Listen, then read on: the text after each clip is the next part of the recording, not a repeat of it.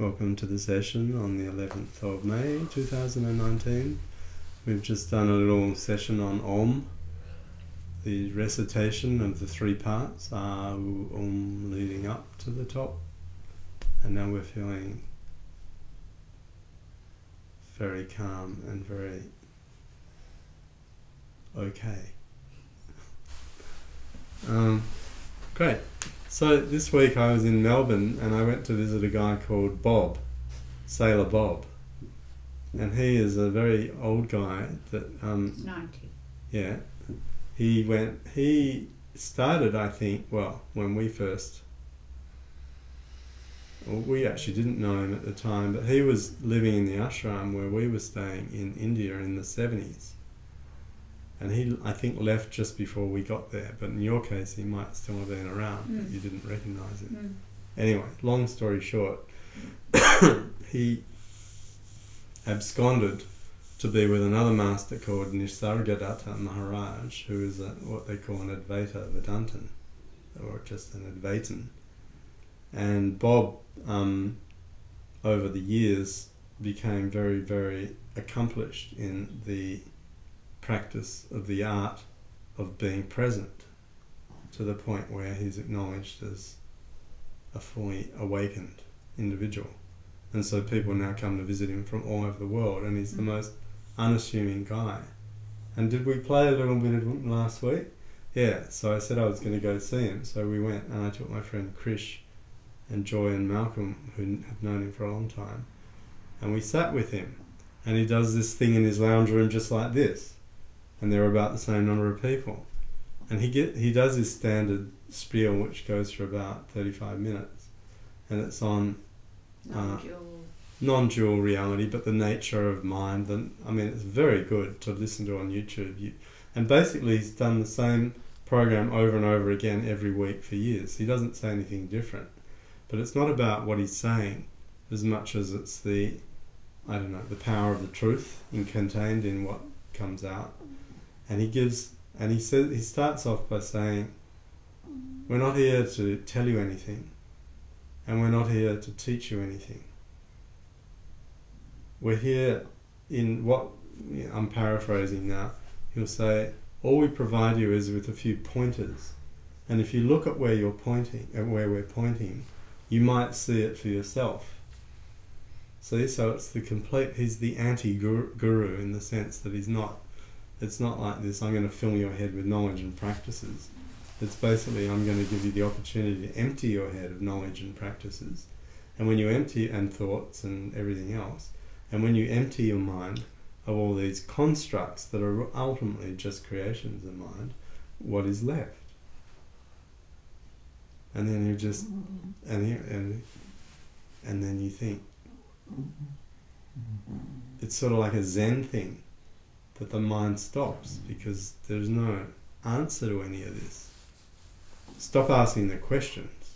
So you do the analysis until there are no more questions, and then you just stop. Like if I just stop now.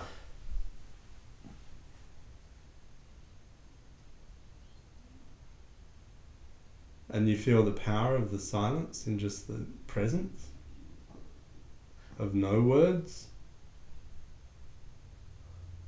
And we couldn't talk. I reckon for about 3 minutes after he stopped talking, no one could say, there was nothing you could say. That's the power of the process. So he'll say stuff like, what is mind?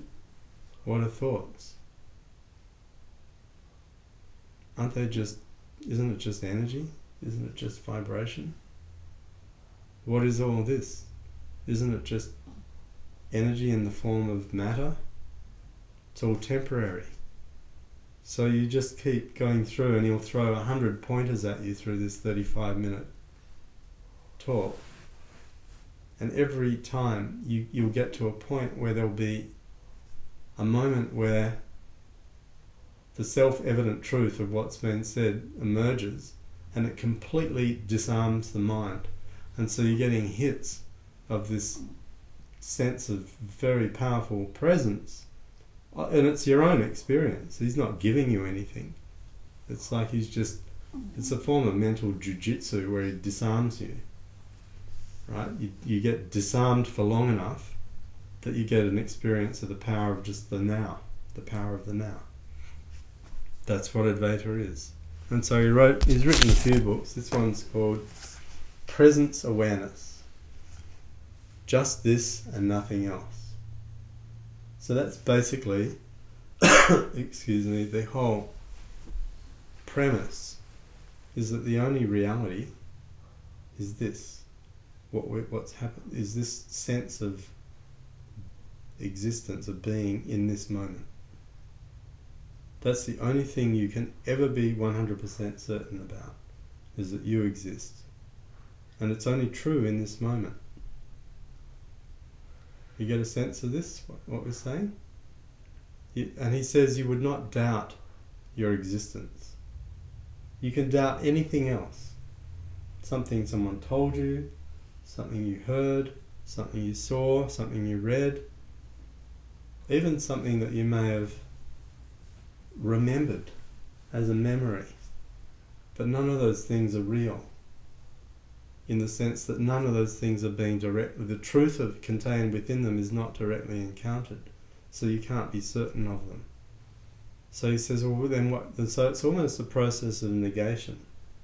They call it the eight negations of Naga, what's his name? Is it Nagarupa?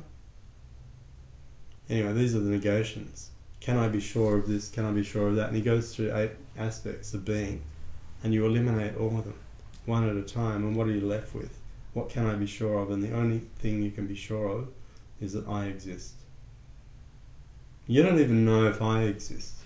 I could just be a hallucination. I could just be a projection of your mind.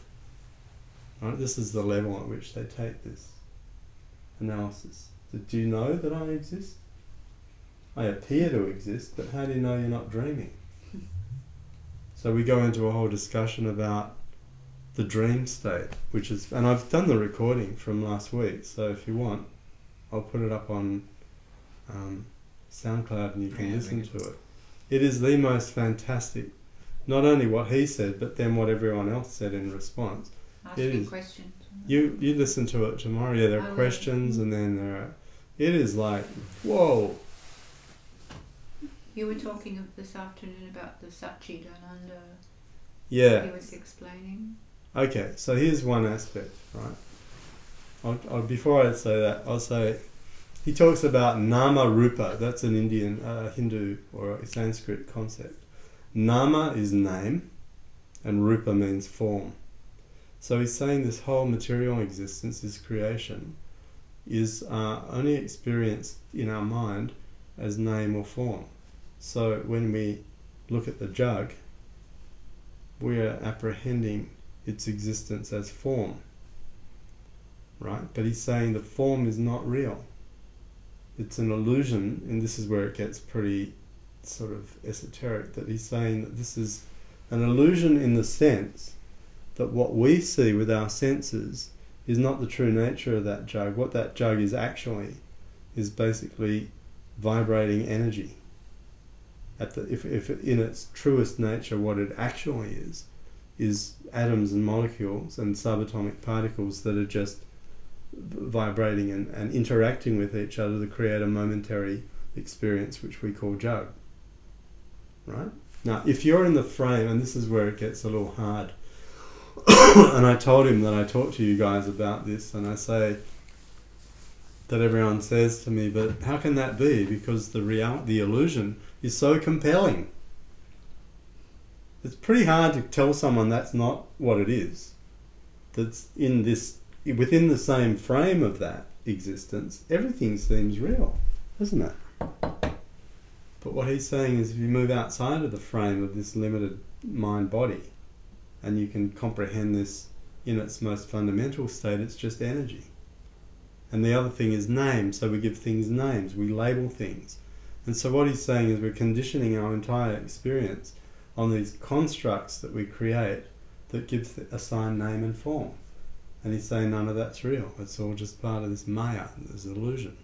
So this is they're very big on this concept in Advaita of illusion, the illusory nature of things and the dreamlike nature of things. And really what they're saying is the way that you can prove that is because nothing lasts. Everything is transient. And the big premise, that's the axiom that they state is that which is real never dies.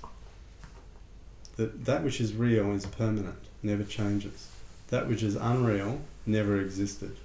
Does that mean we're unreal or just our body? Is that A mind-body, us as mind-body is not real. But what about, Consciousness is, the one aspect of us that is unchanging is consciousness.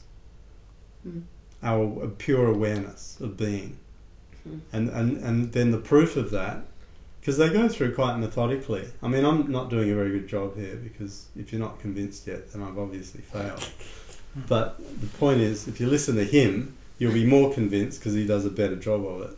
But the basic idea is that aspect of you that feels like you, the you-ness, my me-ness, your you-ness, that sense that you have of your continuing existence that has never changed since you were a child, is the only aspect of you that is unchanging. Right? So if you get it? So if I ask you to go back and imagine yourself as an 8-year-old, and you've got your eyes closed and there you are in your 8-year-old body, and I say, are you you? Get a sense, grab hold of a sense of your you-ness, of your existence. Grab it. Doesn't it feel exactly the same as the sense of your you-ness now?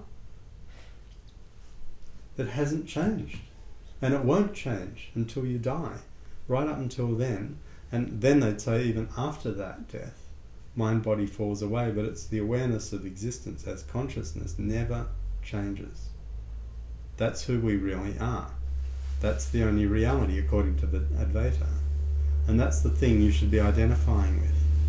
Stop identifying with mind-body as this moving image on a screen.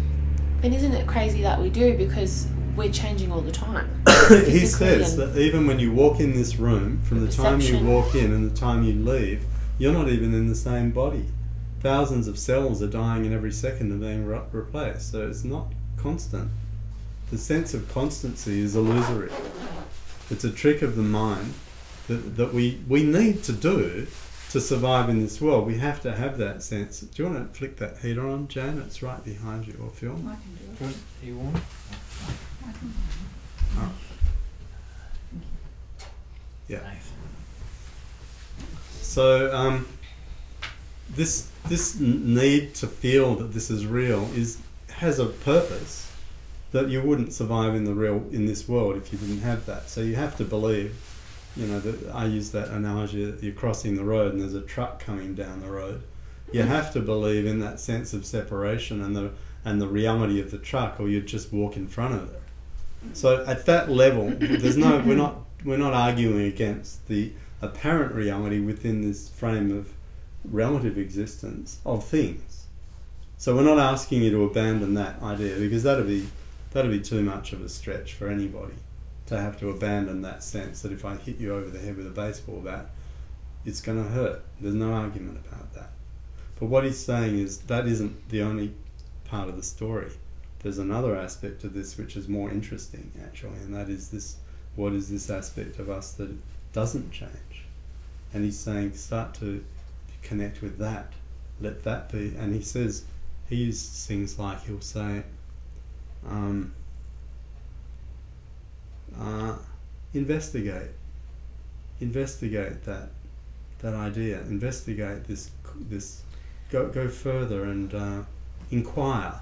Who is the one that's inquiring? Yeah, who asks the question? What is that? Then you go, what is that sees? What is that intelligence, that consciousness that hears these words? Inquire into the nature of that. Inquire into the nature of that which experiences this world. What is its nature? You see what I'm doing? And you go into that inquiry, and this approach, they call it vichara, or self-inquiry.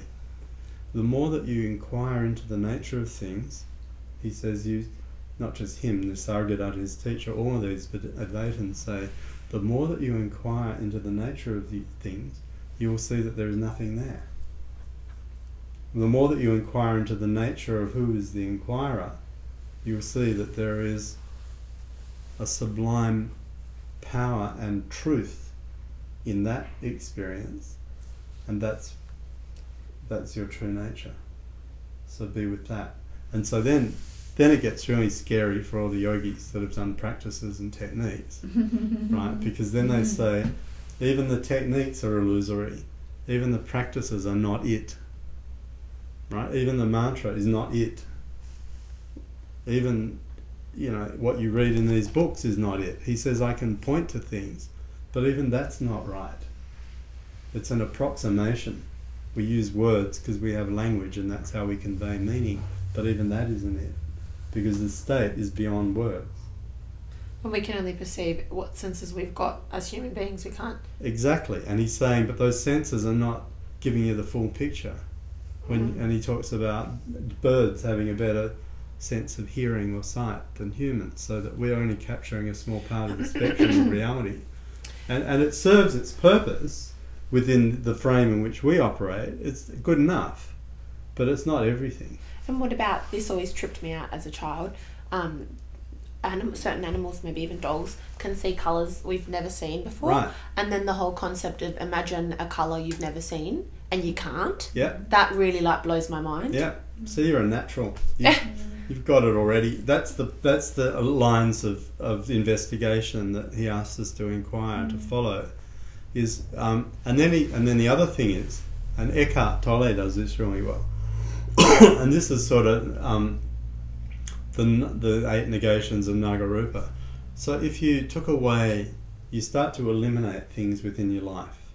Imagine if you didn't have your car, would you still be you? Answer, yes. If you didn't have this, if you didn't have that, if you didn't have your education, if you didn't have your self-concept, would you still be you? And when he's saying you, he's saying this sense of I-ness, this sense of existence.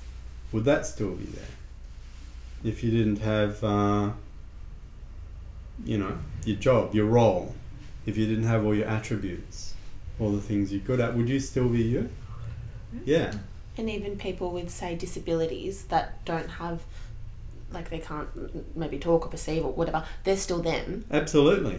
And last week we were talking about that, and I postulated, I think, that even people that have Alzheimer's disease, advanced dementia, I think the last thing to ever leave you before you die, and probably it doesn't even leave, if you believe in the persistence of awareness beyond death, that never leaves.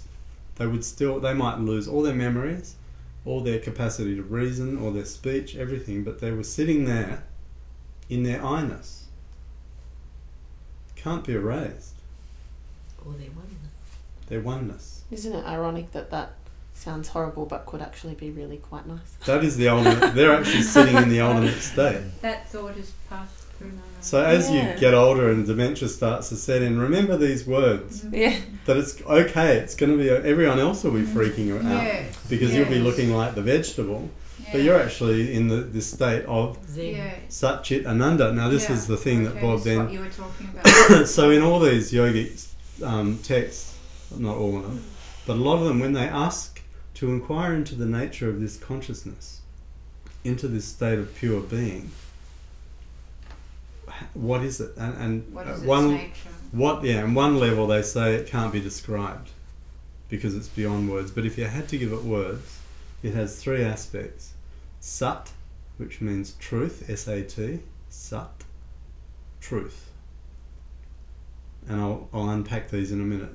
Chit, C-H-I-T, which means consciousness.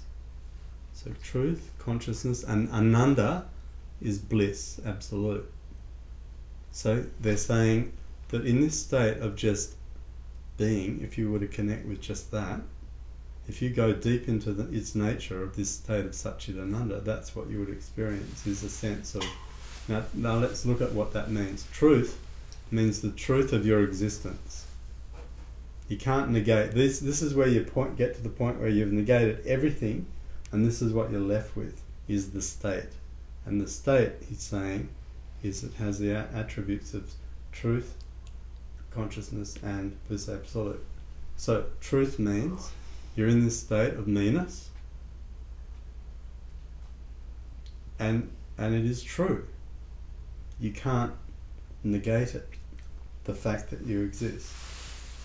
Chit is the awareness of the truth of the state. I try not to get too technical here, but you're aware.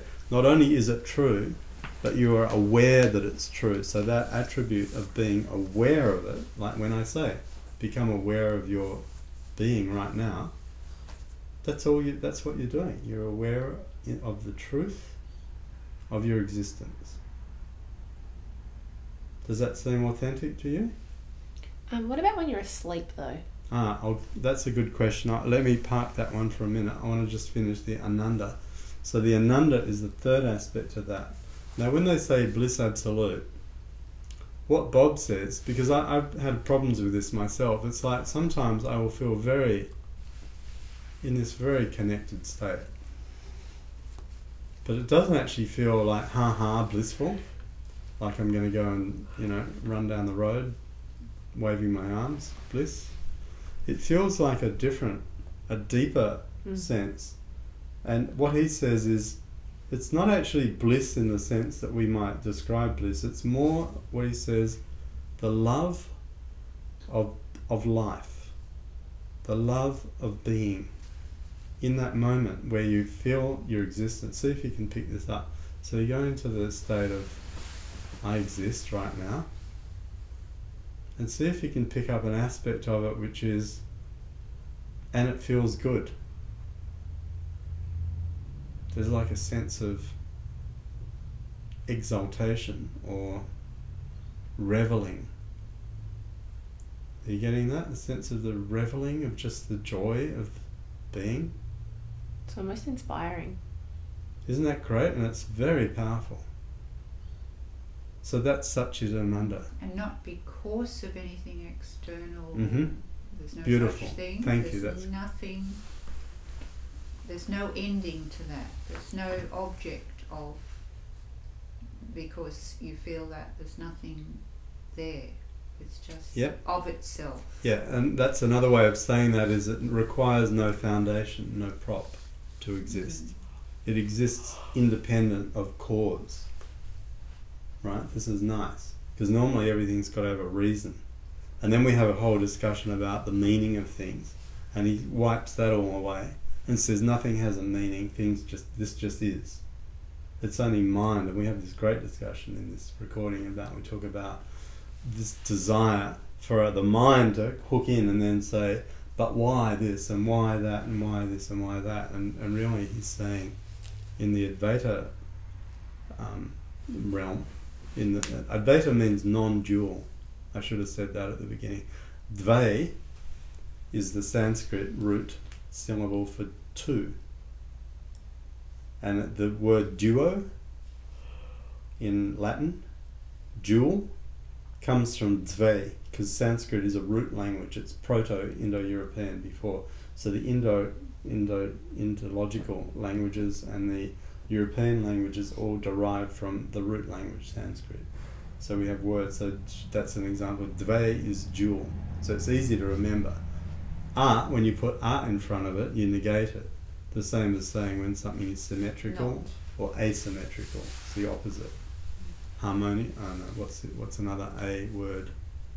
Atypical.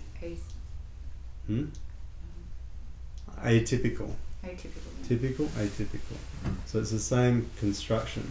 So in Sanskrit it's the same deal if you put art in front of it. So so therefore advaita, non-dual, or how Bob says it, one without a second. Because when he says, if you just said one, that implies that there could be another.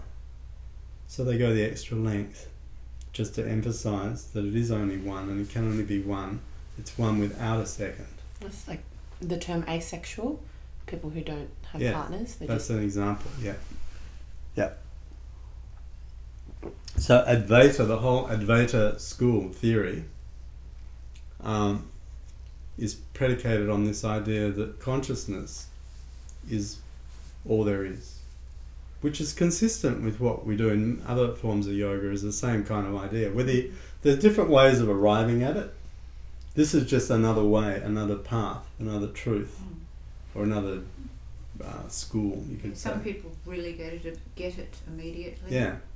But it's threatening to other people, other forms of yoga, where there's a lot of practices and there's a lot of, tradition techniques. and all of that. Yeah. And you'll eventually get to that same point of just everything is consciousness. And it might be a more colourful, engaging for the mind. But the Advaitins are much more hardcore. They just say, why bother with all that? Just go straight to the experience right now. Why go through that long circuitous journey? Well, the yogis, the other bhaktis or whatever, the bhaktis are the devotional, like the Hare Krishnas run around and they're chanting and they're in this, and that's devotional. And that's a yoga, and that will get them eventually to the ego will fall away. Ego will fall away. When ego falls away, what's left? This state, the non-dual state, pure consciousness. Or you can get there through jnana yoga, which is the yoga of logic and argument and analysis. And it's the same thing. You go and it's like, is it this, is it this, is it this? And you're using your logical faculties. And the 9, you could say, in fact, the 8 negations of Nagarupa. Is it Nagarupa? I got to just make sure I get his name right. But they lead you to the same conclusion, but you're using mind, logic. You see what I'm saying? But we all end up in the same place.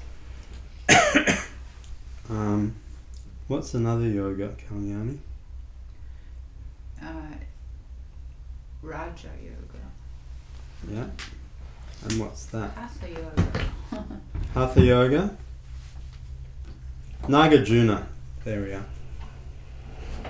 Nagarjuna. Yeah. Wait on, I'll get you a blanket. sorry. Next time I'll be more prepared. Yeah. I didn't think I'd be able to make it straight from netball. Oh, well done. There you Thank you. Perfect. So those are the negations. So, but the Advaita state is just this pure state of non-dual existence. And the principal text, one of them, well, there's two actual proponents. This was the first one, Ramana Maharshi, who was a young boy in a place called, was it Arunachala? Yeah. Was that where he was born, or was that where his ashram ended up? That's where his ashram ended. Yeah, anyway, it was in South India, and he was last century, beginning of last century, and he had an experience when he was about 15 or 16 where he went in his bedroom and meditated and everything just fell, the whole universe just dissolved, and he was in this state of the non-dual state, and then he became a very great proponent for this line of reasoning of the negation of all mind, thought, Maya, illusion. And then we talked about Nisargadatta, which is this guy here, who was in Mumbai in the 70s, 60s and 70s. And some people used to skip out of the ashram where we were staying and go and secretly visit him because we weren't meant to wag school, as it were. And Bob was one of those people because he was staying there, and he would go and see him, and eventually he ended up being He one of lived his... for 12 months with this man. Yeah, and he told me when they both left, when he left to leave him, they were both crying. Even though, see, the thing with Nisargadatta, he's very cutting. He's one of these teachers that just cuts through, and he's can be quite aggressive and quite Confronting. confronting. And so a lot of people find Advaita as being too in your face. It's pretty, he'll say something like, what makes you think that you're anything? You know, what makes you think you even exist? That kind of stuff. And A some people, high-ranking businessman or something. yeah, he's going for your ego, and he's trying to deconstruct everything that you think that you are. And I mean, it's powerful and it's transformative, but some people can't take it. So they go back to the softer path. I'm just going to chant, do the Guru Gita and meditate, and that'll be. But this is a faster path. If you can take the heat, they call this direct path, because because it doesn't give you it doesn't leave you with anywhere to go. Once and you start that process. There's a middle way that some people can have where they're doing their spiritual practices, but this is like a companion practice as well, where say that they've done their meditation or chanting and then they can sit and adopt what he's teaching, just becoming in the state, like letting everything drop away. Although I got to say, Bob the other night when we were talking about meditation, he'll have none of that. So in fact the two are kind of incompatible. So he doesn't meditate. No. But he's in the state. He's in that state all the time. Yeah, but what he's saying is continually bring the awareness back to the question, who am I? In everything that you do, in every moment. Who is it that does this? So you still have to function. I know, and this is why Advaita is not for everybody. Because the mind, the egoic mind, is saying but like you just did then, yeah. And he's saying no buts. This is it. This is the raw truth. It's never going to change, right? He told me a joke. In fact, there's two versions of this joke. A disciple goes to a teacher and says, "Tell me the nature of truth, of reality," and he goes, "You are that." And the guy goes, "Well, that just seems too simple. It couldn't be that obvious." So he goes down the road to the other teacher and he says, "Will you take me on as a disciple?" And he goes, "Yeah." He goes, "Where have you been?" And he goes, "Well, I've been up the road with this other guy, but he just told me I am that." And it's like, and the teacher goes, "Okay, here's a broom. I want you to sweep the ashram for the next 12 years. That's your job. And as you're sweeping, I want you to reflect on this question of who are you? Who are you? Who are you?" And eventually, after 12 years, he gets the realization that he is truly that. No, he goes back to the... No, wait. That's the second version. Okay. No, you can't. That's the joke killer. No. That's the alternative joke. The joke, how Bob told it was, he's sweeping for 12 years, and over the course of that time, he gets the full realization that he is truly that, as in he is just consciousness, right?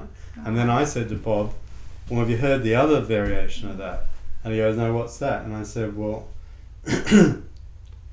after 12 years of working in the ashram, he goes to the teacher and goes, 'Okay, I've done my 12 years, now you have to tell me the secret.'"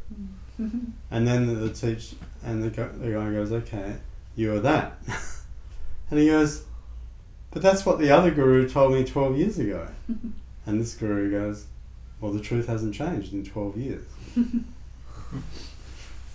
So you can pick which version of that you like best. But that's basically what they're on about. This is the Advaita non-dual tradition, is question at a deep level, not intellectually, but go when you're meditating. You know, when we do yoga nidra and you take the sankalpa, the intention in, one of the sankalpas that you can do if you really want to get into this, and I recommend you try it because it is really, you'll move really quickly. You progress, although Bob would say there's no movement because there's nowhere to go, because there is no journey because you're already there. Okay, so this is my spin on that. If you're doing ape... But we're there, but we don't see it. Right. If you decide that you want to if you want to take the scenic route and do the practices, and you want to do yoga nidra, and you go into yoga nidra and you're going into the state, you carry the question, take the question as the intention. Who am I? But don't do it as like who am I? am I? Do it as a powerful inquiry, that you want the answer to reveal itself at the deepest level. Because the answer will not come to you as a thought or an idea, it will come to you as an experience. Suddenly ego will fall away and you will be presented with yourself in the universal aspect as being one with everything. And at that point, and that's what they call the awakening, at that point there's nothing left to say. No questions remain. You won't see us. Mm-hmm. You won't be, well, you could still come. I mean, and this was the thing, the Sargadatta still does puja every day. Mm. And I asked Bob why he does that. So he waves lights to his teacher and incense and stuff. Worship, you know. And Bob said, well, he did it because there were a lot of Indians hanging around. And they've all come through that tradition of devotion. He had a picture of his guru, who he loved. So he loved his guru. But he said that the reason he thought he was doing it was because the Indians wouldn't have taken him seriously if he'd abandoned the acknowledgement of his teacher. But really, he was saying that when you're in his state, a lot of this is superfluous. You don't need to do all that anymore because you are everything. And that is your experience. It's not a mental thing. And so it's self-waving lights to self, which is a good way to do it anyway. When you do anything devotional, you have to understand that there is nothing other than you, that the teacher is you as well, as consciousness. All is consciousness. The teacher is, in fact, this is what I like to say, the teacher is not the individual, the teacher is a principle. It's an aspect of consciousness as the act of revealing. So see if you can get this one. Within consciousness there is this supposed ignorance. That's you, where you are now, us. And there also is this supposed act of enlightenment, of passing light, of the revealing of the truth. And these are aspects of consciousness. That there are those selves that are still ignorant of their true nature, and there are those that are knowing of their true nature, and the act of the teaching, which is essentially what I'm doing here, is that there is a transference of knowledge, or ideally of experience, but it's not about the individual. It's not this one. You see what I'm saying? It's a principle. It's a dynamic of, just like, what's an example you could say? Motherhood is a dynamic. It's a principle. It's not who the mother is and who the child is. It's the notion of motherhood. Or what's another one? Friendship? Friendship is a principle. Right. It doesn't matter who the friends are. You understand the concept of the principle of friendship is that two people are devoted to each other. Or even love within a relationship is a principle. So is relationship. It's not whether you change the individuals, the principle still. So if those two people love each other, that's the principle working through them. If those two people love each other, it's the same principle. Changes the faces, but the principle remains. So the act of teaching is really this idea of it's the principle. That if the seeker approaches the teacher with a yearning for knowledge, then the knowledge will pass. Like a descent of... Yeah, and in fact, there's a few teachers around that we know that haven't exactly been squeaky clean in their own lives. You read about these things. But the challenge for the student is to dissociate the act of teaching from the individual, that they are not one and the same. And mind gets involved and says, if you had a maths teacher that was an alcoholic and beat their wives, it wouldn't invalidate your knowledge of mathematics. See what I'm saying? So this is where what the Advaitins do, they love to do, is strip away all the trappings, remove the personalities. Bob will say, it's not me. I will say it, it's not me. It's just that we're here and this is what's happening. Is that a bit like people who, you know, might have made bad choices in their past, and then, you know, they get almost like they get socially condemned for it, but it's not necessarily them. Yeah, it's just what happened. Yeah. And maybe they're sorry now. Yeah. And you just got to let that go and just return to the truth. Yeah. What is the truth? Anyway, that's a very, very rough and ready introduction to Advaita. But here's the key. Forget about all the words, and this is what they ask you to do. Yeah, you could get that book. It's a great book. I am that. Ask yourself right now in this moment, what is that which exists that I'm aware of? What am I aware of my existence? Yes. It would be, in fact, the only person that wouldn't be able to answer that possibly is someone in a psychotic state that is in a high state of dissociation. Or perhaps schizophrenic. When you say, do you exist? They'll say, which one? Wow. But is it? Yeah. So just people that are very disassociated. Is that why when you look at those people in the eyes, you just like, it's like a bit scary? There's nothing there? Could be. But then that could just, an Advaitin would say that's just your projection. That too is mind. But yeah, I'd say that there are people in certain states where asking the question, who am I, that there is no experiencer. Perhaps, I don't know. I'm not an expert in this. But for you guys, who are all pretty normal, I assume, if I say become aware of your being right now, you can do that, right?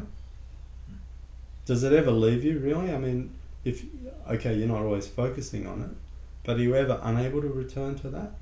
If anyone asked you in 10 minutes or 10 months or 10 years from now, you would still be able to do that. So that is the doorway. That is the key. That's what you move into and through to get to the point of what? Acceptance and conviction. Bob says, he goes, it's when you have the conviction that will arise in you that this is who you truly are, is this state of being, that's when the searching ends. And what about people who take like drugs and they lose sense of themselves? Is that a way to disassociate yourself? Well, it's not getting them to the truth of who they are, because I think that that's a form of avoidance of the question, who am I? See, some people are very uncomfortable with this idea. This is actually a little bit, can you see that this could be a bit challenging for people? To say to them that you are not your body and your mind? Yes. That you are not everything that you think you are? Could be like slightly, I'm being understating here. I mean, for someone that has invested their whole life in cultivating a persona, to say that is a complete illusion is hugely threatening. And people's minds naturally want to reject this. But I think the idea of that your consciousness is always there, that's very comforting. I think once you kind of get over it a little bit and then you accept it, even though it's still mortifyingly very scary to think about, but you're like, but something does exist and it's me, and that's like, once you get past all that and then you get to that, it's actually really nice. It's very comforting because that can never be taken away from you. Just about everything else can. But that can't. That's the one thing they can never take from you. And so the plea is at what point are you ready to accept that this is the truth of who you are? When are you ready to embrace that and live in that reality? And once you're in that state, it's what you say in a way, Whitney, that nothing else really matters. things will go up and down. They're saying, look, we're not going to pretend that life couldn't be hard and might throw stuff at you. But if you stop thinking that you're the victim, stop identifying with mind, body as victim, and start identifying as that state which never changes, then you move beyond all suffering. Nothing can affect you. But I feel like to make that realization, you kind of have to be ready for it.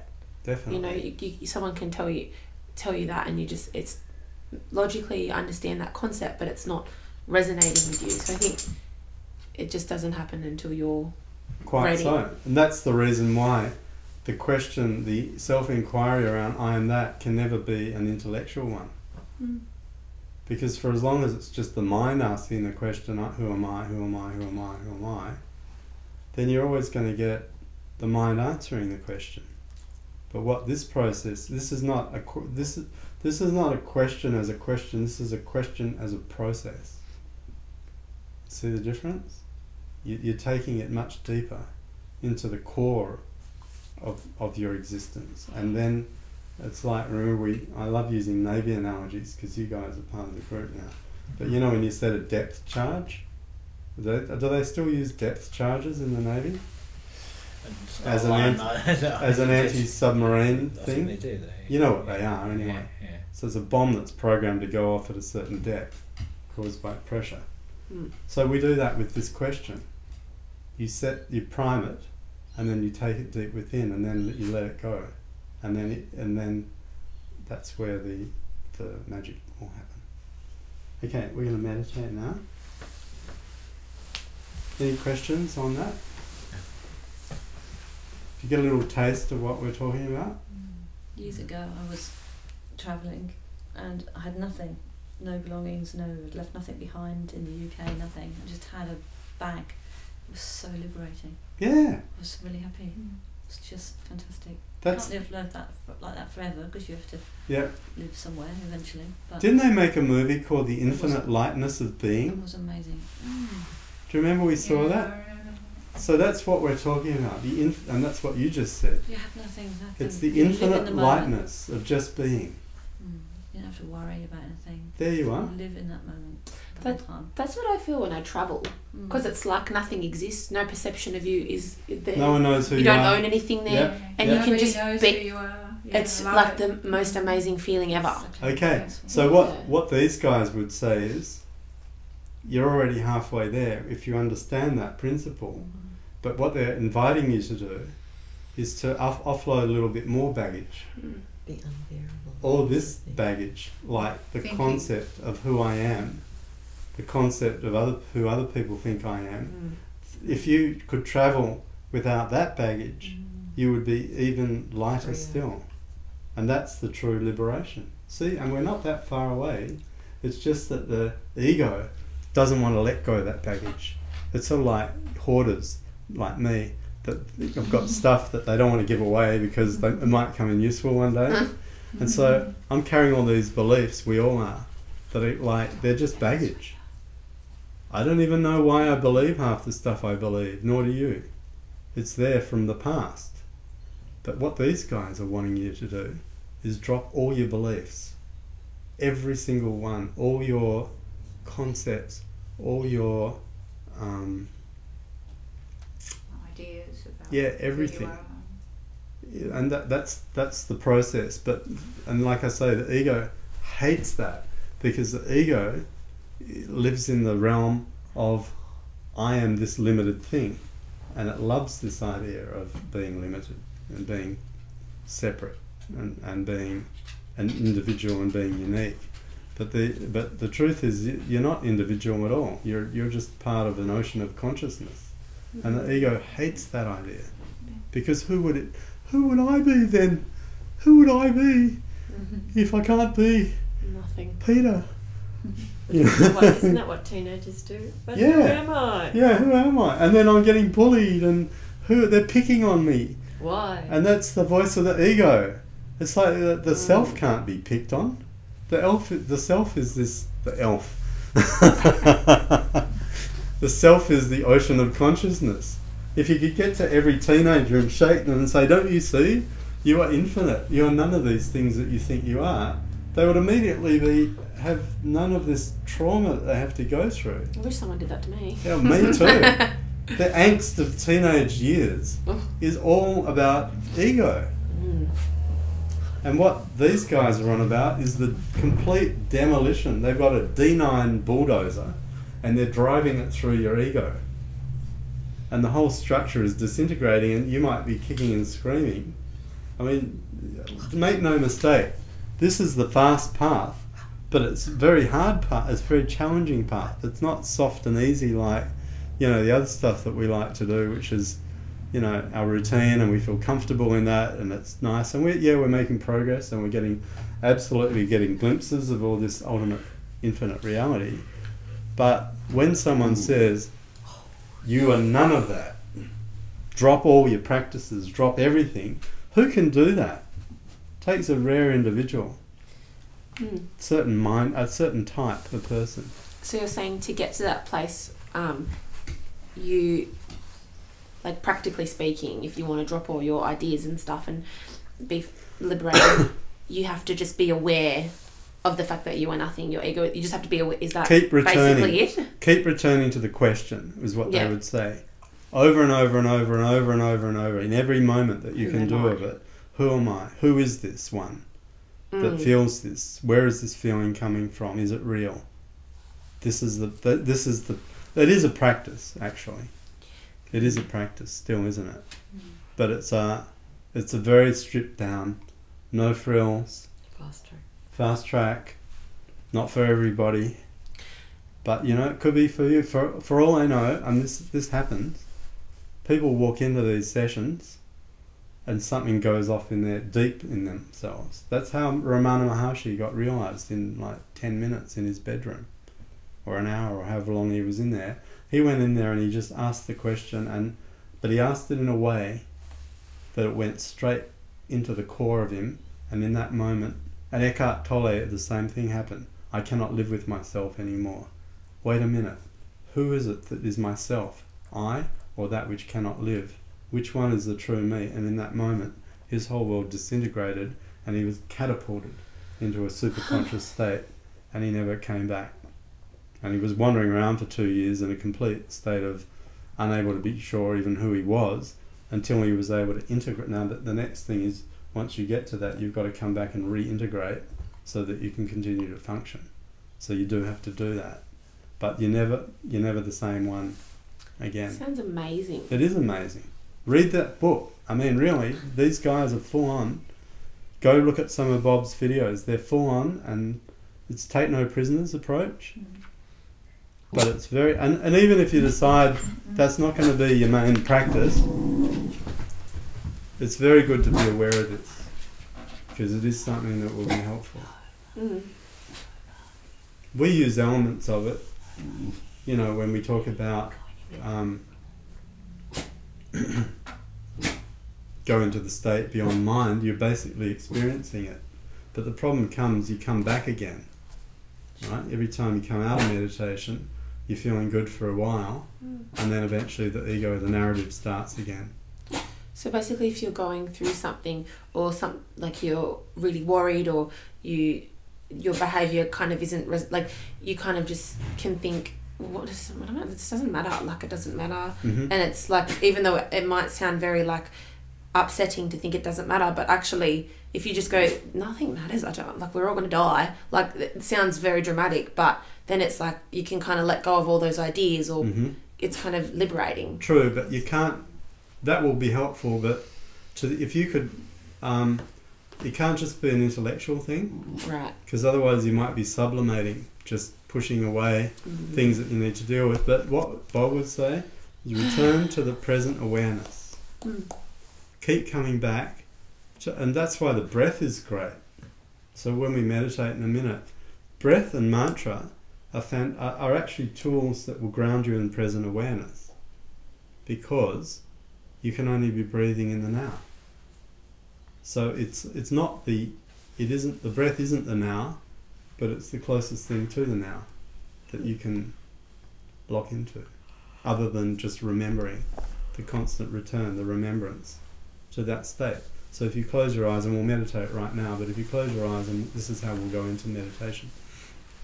And we'll just go for about, and we're already after 4, are we okay for 15 minutes? Mm-hmm. Yeah. So what we do is, firstly, we start with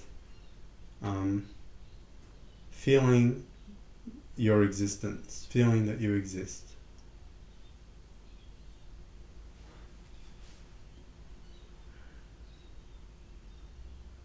Do you feel that, the immediacy of presence?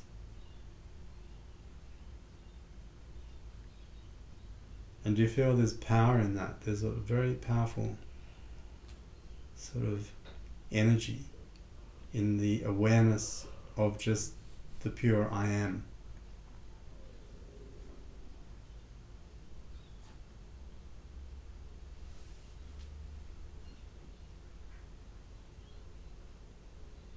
Okay, I'll stop the recording now, but we're going to go into a state using the technique that I've given you previously, where we ride this sense deeper and deeper into the state using the breath and the mantra. Or, you know, you might even just try seeing where this feeling will lead you.